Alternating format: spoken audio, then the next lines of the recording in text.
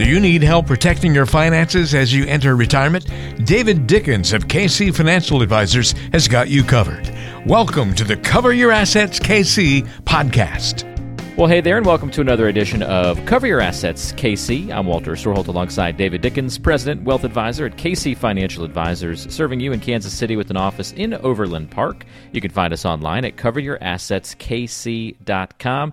David, great to be with you this week. What's up in your world? Well, let's see. We're recording this in the second week of March Madness, so we do a family bracket every year. And I can tell you that my bracket isn't doing nearly as well as I thought it would. So that's, although, every year that's pretty much the case. So anyway, I am enjoying watching a lot of basketball on TV.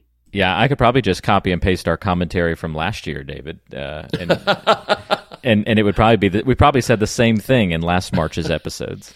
Yes. So, my brackets tend to work. I've won one time in my entire life, and I've been doing these brackets for like 40 years.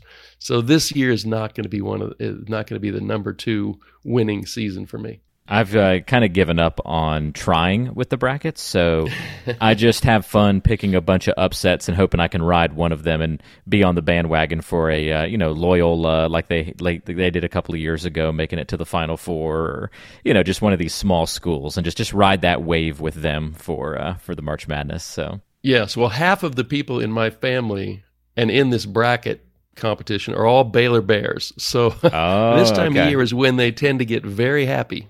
Gotcha. All right, and they past champions, and we'll see what happens over the next couple of weeks with them. Going to be a tall task for anybody to take down Gonzaga, that's for sure. But we'll see how. Don't we say that every year, Walter? That's true. And last year it happened, so we will see. Will they finally get over the hump this year or not? Well, we've got a great show on the way today. We're going to be talking about the stages of your life, but in particular, which financial documents should you really be focusing on depending on where you are in your life? So we're getting more specific. I think we've done shows before, David, where we've talked about planning things you should keep in mind through different stages of your life, but we're going to specifically kind of focus on the documents side of things today. So you want to take people through 3 different phases, really. We'll start with the 20s, and then for folks who are in their 30s and 40s, and then we'll get into the 50s through retirement. So you want to kick us off with the 20-year-olds or 20-somethings? Sure, let's do that. And really kind of the disclaimer about this discussion and every other podcast we've ever done, this is not specific advice for anyone that's listening to this. If you have a situation that is somewhat complex, you need to seek out a financial professional, maybe in this case, an estate planning professional. But do-it-yourself-ing can be an awesome thing, especially when you have a relatively simple situation. So I'm going to give you some, I think, real important key points. But as you get further, the more you have, the more assets you have, or the more complicated your situation, please go seek out a financial professional to help you with this. So in your 20s, kind of getting started out, and your thought probably is, I don't have any assets, and what I have, nobody would really want to inherit. So, and that may be correct, especially in your early 20s, but by the end of your 20s, who knows? Things start to take shape for a lot of people kind of quickly. So the key thing in your 20s is you need to have really good beneficiary designations. This is a really critical habit to form early in your life, because as you add spouses and kids and maybe people die and etc., this is a lifelong process to make sure that your beneficiary designations reflect what you want to have happen. If you die suddenly or if you die slowly, but whenever you're gone, the state you live in has rules they will follow if you don't set up beneficiaries. So you may as well decide what you want to have happen to your assets instead of letting the state decide.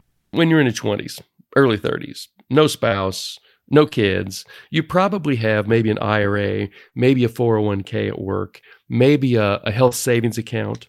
You might not have life insurance that you purchased on your own, but you might have life insurance from work. And those are kind of the key things that I can think of in your 20s. They're going to have beneficiary designations, and you're just going to want to make sure you set them up the way you want them. How does that happen? Well, when you sign up for one of these programs at work, you have to fill out a beneficiary designation form. It's just required. You'll be required to set up a primary beneficiary or two. You can go 50-50 with two different people. You can go 100% to somebody. You could put all your siblings on there.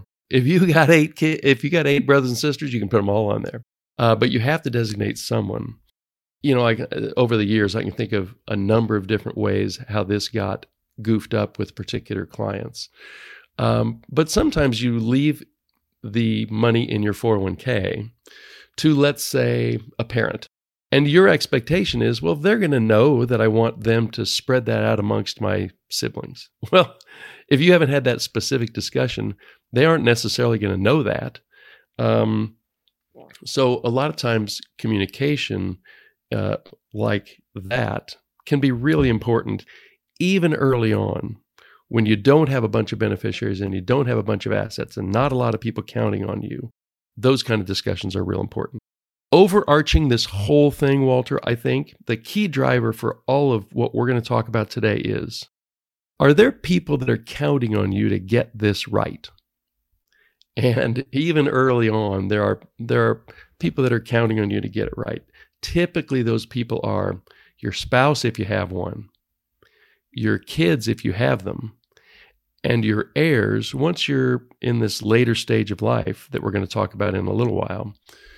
There are heirs that are counting on you to have given this some thought and done it right. And I'll give you an example of when that didn't go so right in about 10 minutes. It's interesting that you mentioned that, David, because I kind of just not really went through this, but literally yesterday in the mail, I got my wife got her life insurance statement, and I was looking at, opened it up, looked at it. It had already been paid for and everything because that's automatic and whatnot. It was just kind of a recap of things, and it showed the insured amount, and then it showed me as the primary beneficiary, but then I noticed under the contingent beneficiary, there was nothing listed there. So it's just the two of us, so do we need to put our dogs down there? Or So that is super common to have happen. People, if you don't list your spouse, that's who it's going to in every situation I can think of. But a lot of times spouses die in the same car wreck, or more infrequently, but in the same plane wreck. Or, it's not uncommon to have that happen. And so that creates complexity. So renaming secondary beneficiaries, thinking through that, maybe it's a niece or a nephew. Maybe it's your folks. In her case, it would be her folks because it would be her asset. And after you're gone, that's where the money would go. But defaulting to state rules oftentimes isn't what you'd like. So you get a chance to decide exactly who your money goes to. And I believe that when most people would agree with this, when you get a chance to make a decision based on your own inclinations, you should do that. So having contingent beneficiaries is super important in the unlikely event that your primary beneficiary dies before or at the same time that you do. Very helpful to know. All right. So Walter, we should probably put something in there then. We should probably put something in there. I think I always do. Yeah. And I encourage my clients to do that too. And sometimes, man, that's a real head scratcher for a lot of people, but it's worth a little bit of head scratching time to get that figured out. So for young people, you've got beneficiary designation, super important. There are a couple of other things I want to mention. If you happen to own a home, maybe you're an early home purchaser and you don't have a spouse. If you die and you don't have a will, well, the house is going to go to your next of kin, which most cases would be your parents and siblings, and it would be split up. But somebody's going to have to take that through probate if you don't create a beneficiary designation on the title for your home. We've talked about in prior podcasts, so I'm not going to go through that in any detail today, but you can put a beneficiary designation on your home, on your cars, on your bank accounts, not just on your IRAs, HSAs, 401ks. So that's really important if you happen to be in your 20s and you own a home and you don't have a spouse. And then lastly, and a lot of people are not going to do this. I did it, and I have so much fun looking back at this over the decades. But I think establishing broad financial goals for yourself when you're in your 20s, if you're a goal-driven person, and you're convinced you're going to have a good career, and you're a hard worker and a hard saver, I think it's really important to have longer term goals written down somewhere. Old saying is, if you fail to plan, then you're planning to fail. If you don't write down your goals, they're not real goals. So I'd encourage everybody in their 20s, early 30s, listening to this podcast, make sure you have some long-term goals. Where am I going to be by age 40? Where am I going to be by age 50? By age 60? When do I plan to retire? How much money do I expect to have in retirement? I'll almost guarantee you that when you look back on those statements 20 years from now, you're going to laugh and see, wow, I didn't shoot very high. And if you've been successful, that's what you're going to say is, wow, I underestimated myself. But it's super fun to have that track record, to go back and look and say, what was I thinking as my younger self? And you roll those goals forward as you become more successful, and you continually raise the bar. I like that a lot. That's very helpful, David. And I had one more clarification. Contingency, is that the same as secondary beneficiary? Are those interchangeable? Okay. It is. Some forms going to say one, some are the other, but you're going to have a contingent or a secondary beneficiary. You're allowed to name those beyond what you name as primary.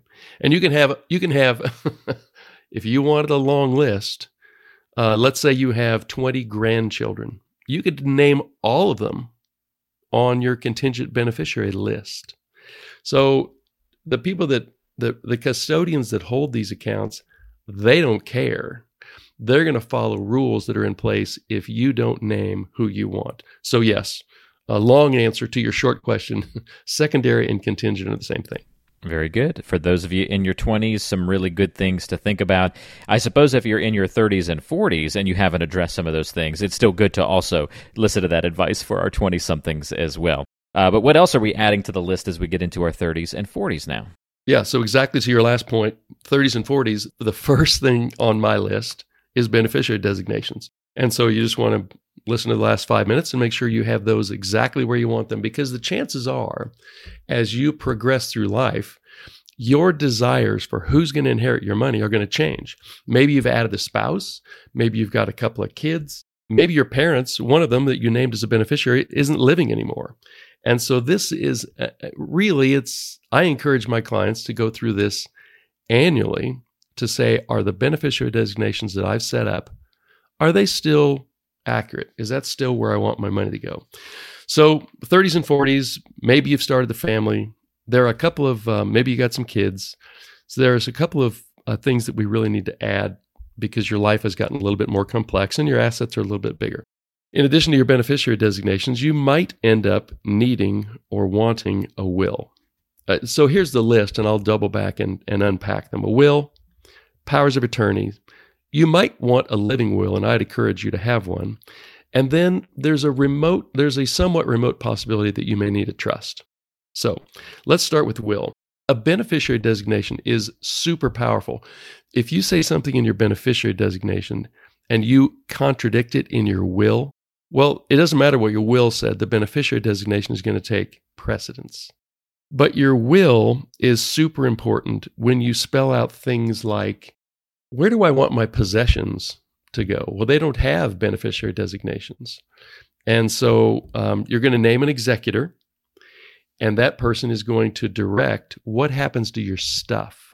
In your 30s and 40s, your stuff may not be huge like it might be for your mom and dad, but it is important to identify where your stuff wants to go. Who's going to get your car? It may not have a beneficiary designation on it.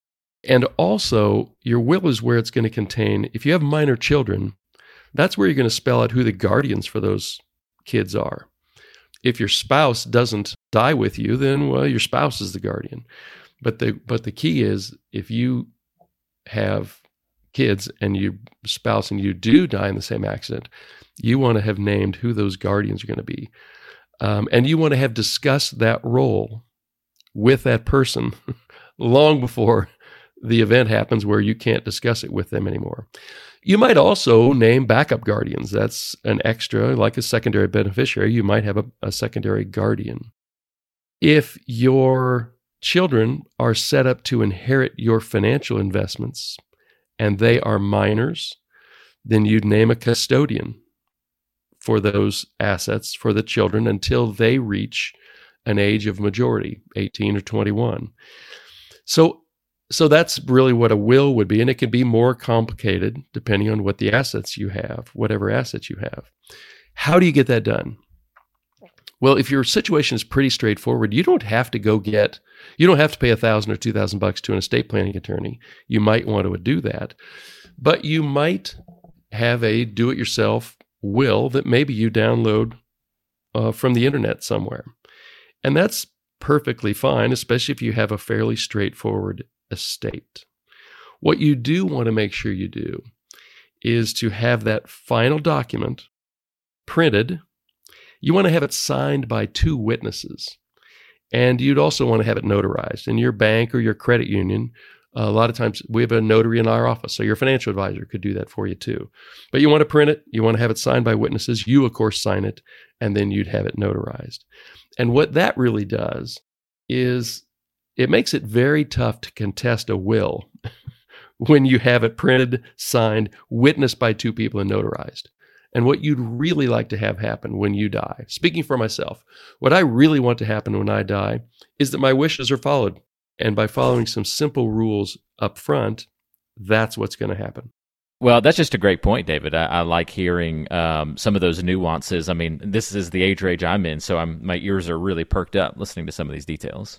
So beyond beneficiaries and wills, I think it's really important to have powers of attorney signed. And all those are, usually they're healthcare and financial. And those are documents, legal documents that say, who's going to speak for me if I can't? And who's going to exercise, maybe sign on accounts, financial accounts, if I can't? So those are also documents that you don't need an estate planning attorney to do those for you necessarily. You just want to have, download something on the internet, make sure that that you've discussed with your future power of attorney. You wouldn't really want to surprise that person. With your future healthcare power of attorney, you really wouldn't want to surprise that person.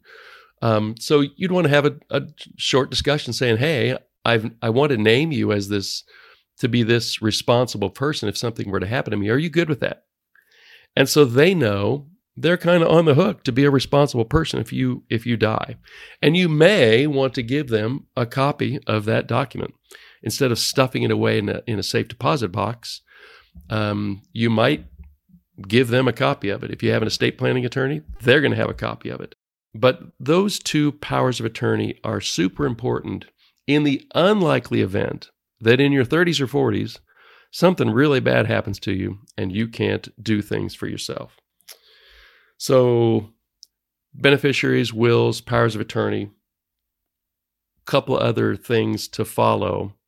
The next one that I think is real important is a living will. And a lot of people would refer to that as an advance directive. And all that says is, mine says, if these types of things happen to me, healthcare-wise, what do I want to have happen? When do I authorize my loved people to pull the plug? Is the kind of the most crude way of saying it. So the one particular story in my life, I had a relative who was in his late 30s, and he got into this situation where he all of a sudden was in a coma and couldn't speak for himself. And by the good fortune of another relative who had gotten this living will in place for him, his wishes were known. So everybody's standing around the hospital bed, talking to the doctor. Somebody's trying to make a really difficult decision. Or you have a living will that says in this person's voice, if this happens, here's what I want you to do. Super important, pretty unlikely that it's going to happen. But if it does, it takes some excruciatingly difficult decisions off of the plate of your loved one and puts them on you. Say, you know what? Take every effort you can possibly take to preserve my life. Or if it's a high probability that I am not going to have a significantly high quality of life, let events run their course. Don't resuscitate. Don't take super extraordinary efforts to keep me alive.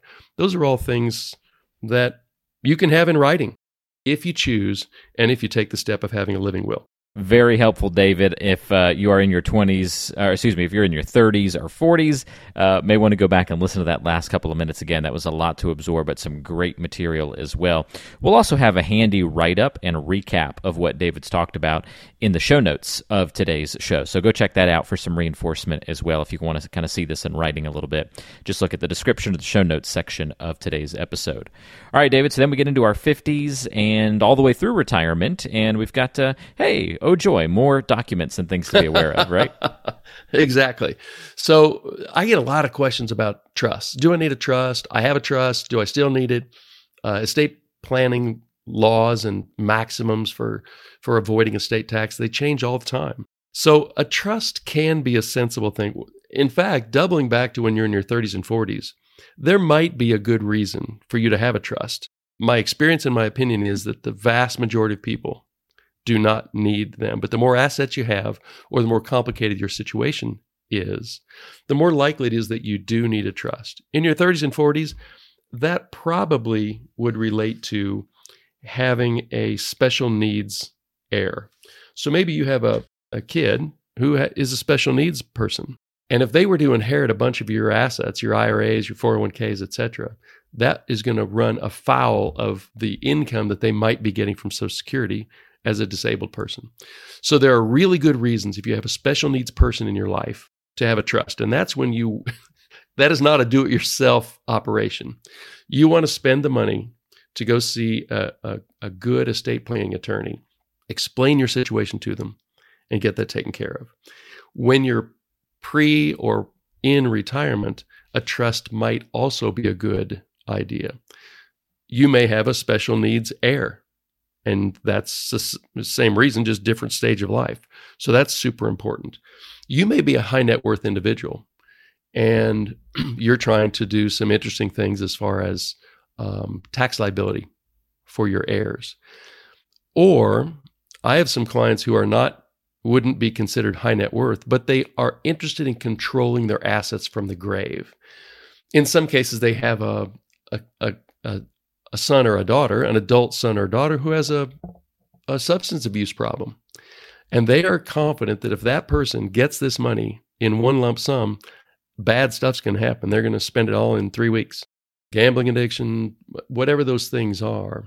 If your situation includes a person like that who's your heir, then a trust probably makes a ton of sense, and you should seek out qualified advice on that. So, beyond that, you have still the same list in your 50s, 60s, 70s, and 80s. Beneficiary designations become something you want to look at every year because the people you care about are more subject to change. Sisters, brothers, parents, sometimes kids. Your will is going to be super important. Your advance directive is going to be really important. Your powers of attorney, healthcare and financial, are going to be super important. One thing that you probably haven't done until you get to 50 or so is that you probably don't have a written retirement plan. So that's the final thing I want to cover here is when you get to be 50 or so, I think it's really important that you have a written retirement plan. What's in that plan? Well, we've done podcasts in the past that go into significant detail on this, but here's the list. When am I going to retire? What are my sources of income in retirement? Social Security, pension, drawing from 401ks. Do I have a long-term care plan? And do I want or need one? That's a choice. You don't have to get long-term care insurance. And in fact, sometimes it's not. I have a lot of clients that don't. But you ought to have it worked into your plan as to what you're going to do if you need assisted living. What's my withdrawal strategy? Am I going to build up savings in the last 3 or 4 years of my work life so that I don't have to tap my 401k, my IRA, and maybe I can do some Roth conversions the first couple of years of retirement? So all those things are part of a real retirement plan, and most people that walk through my door don't have one, which frankly is why they walk through my door. is because they know they don't have a plan. They know they've accumulated a good amount of assets, and they want to just do the right thing by themselves, by their spouse, by their heirs. And so that retirement plan, I think it's super important to have retirement goals when you're in your 20s, 30s, 40s. It's really important to have a retirement plan when you're in your 50s, 60s. And then even in retirement, we roll those plans forward each year, oftentimes with the goal of determining, will my money last to age 100? So that's kind of, I always think it's going to be a high-level overview, and then I go down a few rabbit trails. But hopefully this has been super helpful for people in various stages of life to say, here are the key things that you really shouldn't ignore, because there are laws in place that will do with your money what government says should be done, and you get the opportunity to override all of that and do what you want to have done. It's super important, I think, to do that, but it doesn't happen by itself. So every 6 months, listen to this podcast and say, where am I now? And did I actually do any of this stuff that was on this list, or is it still on a nice to have list? And I really need to get out of my chair and get some of these things done. Fantastic. I love all the breakdown, David, and so many great things to be on the lookout for as we advance through the ages. That's a pretty good list for us to be able to follow as we experience these different things. So, again, definitely check out this episode as you head through these different phases of life. But also check out the show notes of today's episode for more resources and a written recap of what we've talked about to help kind of reinforce some of the highlights. Just check that out there. And if you want to reach out to David to talk about your own financial plan and maybe having a one-on-one conversation about your financial life and your planning future, give him a call at 913-317-1414. That's 913-317-1414. Or go online to coveryourassetskc.com. That's coveryourassetskc.com and get in touch through the website. Well, great episode today. On the next edition of the show, we're going to be talking about 8 key steps to organizing financial records. So a good follow-up, David, to talking about all these documents. So now we can talk about staying organized with it all. Yeah, that's my plan, because I see some amazing things walk into my office, usually big boxes of statements that frankly should have been shredded long ago. So we'll go through the key financial, well, frankly, a lot of the things that we talked about in the records that you need in this podcast we just finished. How do you deal with those statements going forward? So hopefully this is upcoming is going to be super helpful for taming your financial records retention problems.